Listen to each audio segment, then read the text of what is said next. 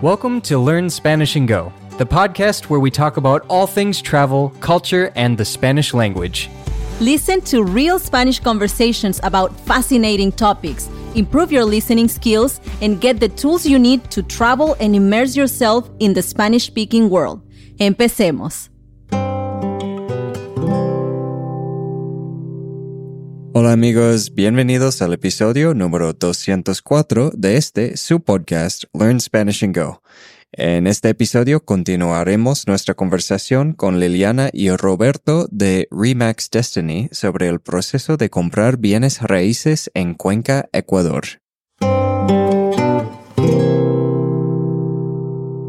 Bueno, regresando al tema de las propiedades, los precios, pues estamos aquí también trabajando en un artículo para un amigo, Tim Leffel, que escucha el podcast también, pero él tiene una página de Luxury Latin America y hemos estado aquí con Liliana viendo algunas propiedades aquí, más de lujo. Pero, ¿cuáles son los rangos de precios promedio para diferentes tipos de propiedades en diferentes áreas de la ciudad? Bueno, si hablamos de precios, tenemos propiedades de lujo que podrían estar entre los 400,000, 300,000, algunas incluso llegando al $500,000, ¿sí? De allí tenemos departamentos que están entre los precios de $150,000, $250,000, penthouse, que estaríamos en los $350,000 también, y departamentos más pequeños, de pronto hablamos de unos 120 metros cuadrados, que estaríamos alrededor de los $100,000. Contamos también en Cuenca con un crédito VIP, viviendas de interés público, que sí más bien está direccionada para gente local, en que los precios, obviamente tenemos propiedades $70,000, $80,000, para lo cual sí hay que hacer una calificación. Muy bien. El penthouse es lo que queremos, ¿verdad que sí, May? Y bueno, también considerando el tema de precios, también hay propiedades que podrían estar en los $70,000, $80,000, no en la ciudad, en las afueras, y también son asequibles para locales y extranjeros. Muy bien. Bueno, entonces vamos ahora a hablar sobre infraestructura y algunos otros servicios que están disponibles en las diferentes áreas de Cuenca. Por ejemplo, ayer que tuvimos la oportunidad de ir un poquito más hacia las afueras, vimos que también como barrios pequeñitos ya están comenzando con más restaurantes, más centros comerciales, que la ciudad está creciendo bastante. Entonces, en cuanto a esto, ¿qué nos pueden decir sobre Cuenca y sus servicios de este tipo e infraestructura que ofrecen? Bueno, Maya, y para contestar tu pregunta, Cuenca es una ciudad que, si bien es cierto, por tamaño, geográficamente y por población, es una ciudad que tiene alrededor de 600,000 habitantes. Sin embargo, en los últimos años yo he podido ver que ha tenido un crecimiento, un desarrollo por el lado inmobiliario, porque la ciudad crece no solo hacia las afueras, sino también con nuevos proyectos inmobiliarios, con nuevos edificios y de muy buena, digamos, infraestructura y acabados. Son proyectos que realmente se destacan y gustan a la gente que los compra no solo local, sino fuera de Cuenca. Y también en la parte comercial, lo que mencionabas, sí, quizás antes hace un año, cuando empezamos la oficina, habían muchos menos centros comerciales de los que ya hay ahora. Ahora hace poco están abriendo grandes empresas locales que no tenían formatos de supermercados grandes. Ahora ya los hay aquí en Cuenca, franquicias como la nuestra, que antes no había, y también en temas de alimentos que antes no estaban todavía en Cuenca. Y en general el comercio, a medida que va mejorando la infraestructura, va ligado también a nuevas plazas comerciales con restaurantes muy buenos, con servicios también a nivel de salud, porque no es solamente un tema comercial, sino también a nivel de salud, a nivel de infraestructura hospitalaria y de médicos. Entonces, sí, la ciudad está creciendo a muy buen ritmo, lo que les podría, en mi opinión personal. Sí, bueno, realmente Cuenca desde 1950 es como que empezó a sufrir no sufrir, más bien diríamos pasó esta metamorfosis del crecimiento urbano. Sí, antes, como les comentaba ayer, la zona de Puertas del Sol era una zona netamente residencial y es cuando más o menos en el año 2007 empiezan los constructores a tener miras, bueno, ¿por qué no construir hacia arriba? Pero era como un choque cultural un poquito con la gente de acá de Cuenca porque estuvimos muy acostumbrados a las casas, con los espacios verdes, entonces no era como que uno se imaginaba viviendo en departamentos. Empezaron a construir desde esta fecha y se vio la muy buena acogida, sobre todo de la gente extranjera. Vinieron el 70% en la Ordóñez Lazo de quienes viven en los departamentos son americanos, o bien rentando o bien que han comprado las propiedades, ¿sí? Entonces eso fue teniendo una muy buena acogida, el tema de construir los edificios, sí, más bien la construcción hacia lo alto. Y pues ahora, hoy por hoy, tenemos, como ustedes lo han palpado y lo vieron el día de ayer, tenemos muchos edificios, 5 o 6 en la zona que están en este momento en construcción. Sí, algo aquí que Jaime quería hacer el comentario es esto de que siempre nos preguntan, por ejemplo, en lugares latinoamericanos, que las diferencias culturales en cuanto a, por ejemplo, ¿se puede tomar el agua de la llave o no? Porque esto es lo primero que los extranjeros cuando se mudan a México escuchan. No tomes agua de la llave que te vas a enfermar. Y aquí, bueno, es diferente, ¿no? También esto de que el papel del baño no lo puedes poner en el baño, tiene que ir en un bote de basura. Siempre pienso en mi papá con estas preguntas porque se preocupa bastante sobre estos dos temas, el agua y si se puede bajar el papel al baño. Bueno, por esa parte les tengo la muy buena noticia que esos dos temas pues son muy bien porque el agua en Cuenca se puede tomar de la llave directamente. El agua que tenemos aquí es pura. También hablando del tema de agua, Cuenca, tenemos 4 ríos en la ciudad, lo cual incluso en el tema ambiental, no tenemos un clima, un ambiente mucho más puro, ¿sí? Y así que tranquilamente pueden tomar el agua de la llave sin ningún problema. Y en el tema del papel en el baño, pues tranquilos, que no va a pasar nada, más bien, como les comentaba antes, puede ser algo cultural que la gente local no está acostumbrada a hacerlo, sino más bien a tener un tacho de residuos aparte para desechar el papel. Pero si nosotros lo hacemos, no pasa nada, está todo bien. Se puede mandar el papel en el inodoro. Muy bien, muy bien. Buenas noticias. Sí. No va a tener multa por eso, tranquilo.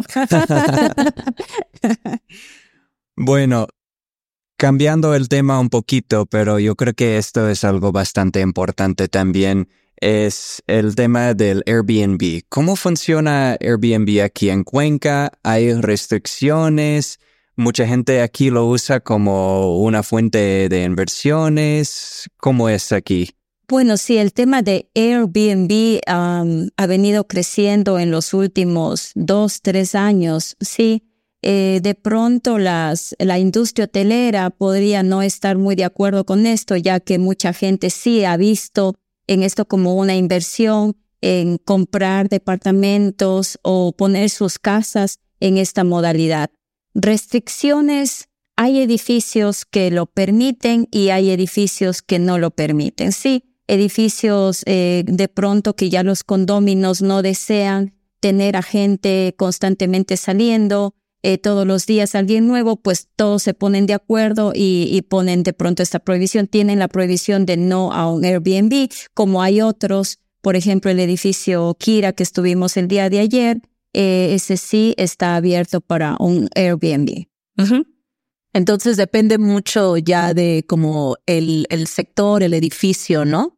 No diría tanto del sector, porque habrá en el mismo sector un edificio que sí lo permite y otro edificio que no lo permite. Más bien va a depender de los condóminos, la decisión que ellos tomen, unos serán más flexibles en aceptar esta modalidad y otros que no. Sí. Muy bien. ¿Son los propietarios que deciden esto en un condominio, por ejemplo? Bueno, en un condominio no únicamente el propietario, porque todos forman, diríamos, una administración, tienen una administración y es la administración como tal. En una reunión con todos va más bien a ver la decisión de la mayoría para que esto sea aceptado o no. Sí, como parte de la organización de la alícuota.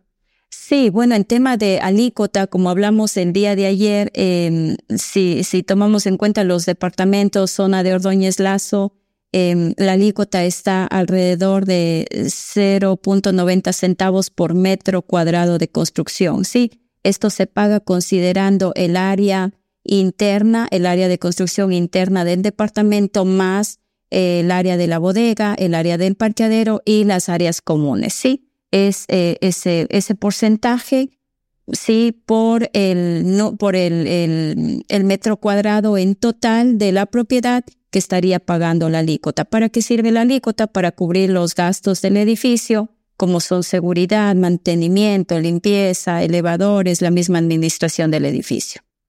Y en cuanto, alícuota, me comentaban también ayer un poquito esto, que si se paga menos por ser áreas externas y no internas, para la compra de un inmueble sí, el tema del metro cuadrado sí va a diferenciar de área interna y a lo que sería la bodega y el parqueadero, pero para el pago de una alícuota no, es en la totalidad del metraje, tanto área interna como áreas comunales y áreas externas.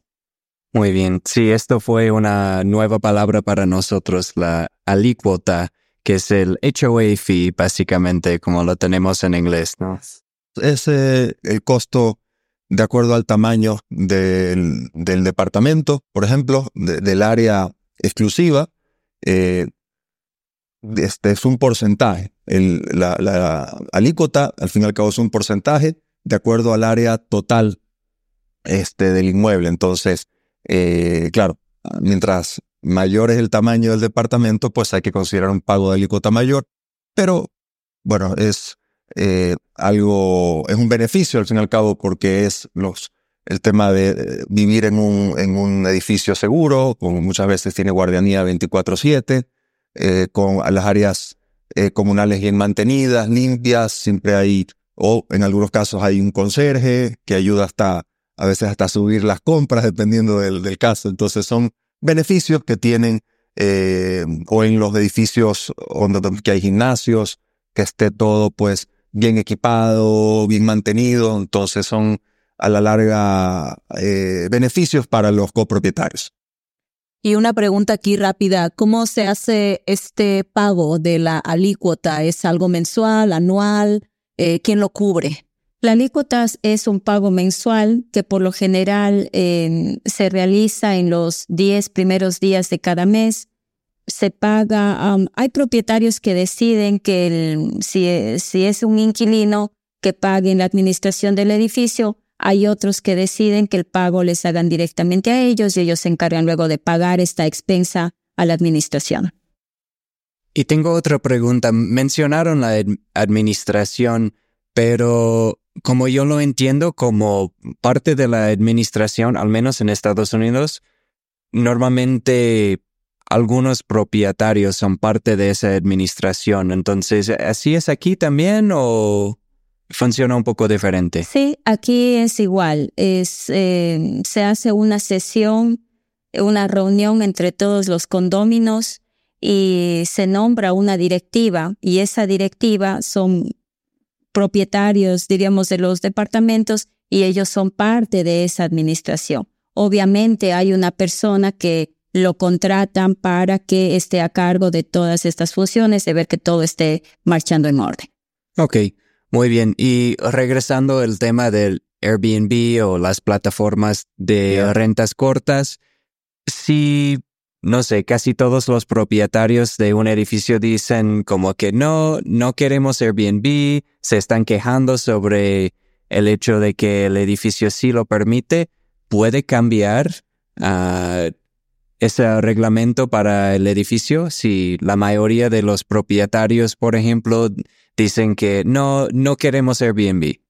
Sí, como le comenté, es una modalidad nueva aquí en la ciudad, 2-3 años que se ha venido manejando. Obviamente esto va a tener que tener cambios de acuerdo a los beneficios que van a tener los dueños. Si hoy por hoy un edificio tiene la modalidad abierta para Airbnb, pero de aquí a un periodo de algunos meses o años ven que no es conveniente para las personas quienes viven, pues nuevamente harán una sesión y decidirán diríamos, hacer esta prohibición. Ok, muy bien. Sí, así es en Estados Unidos también.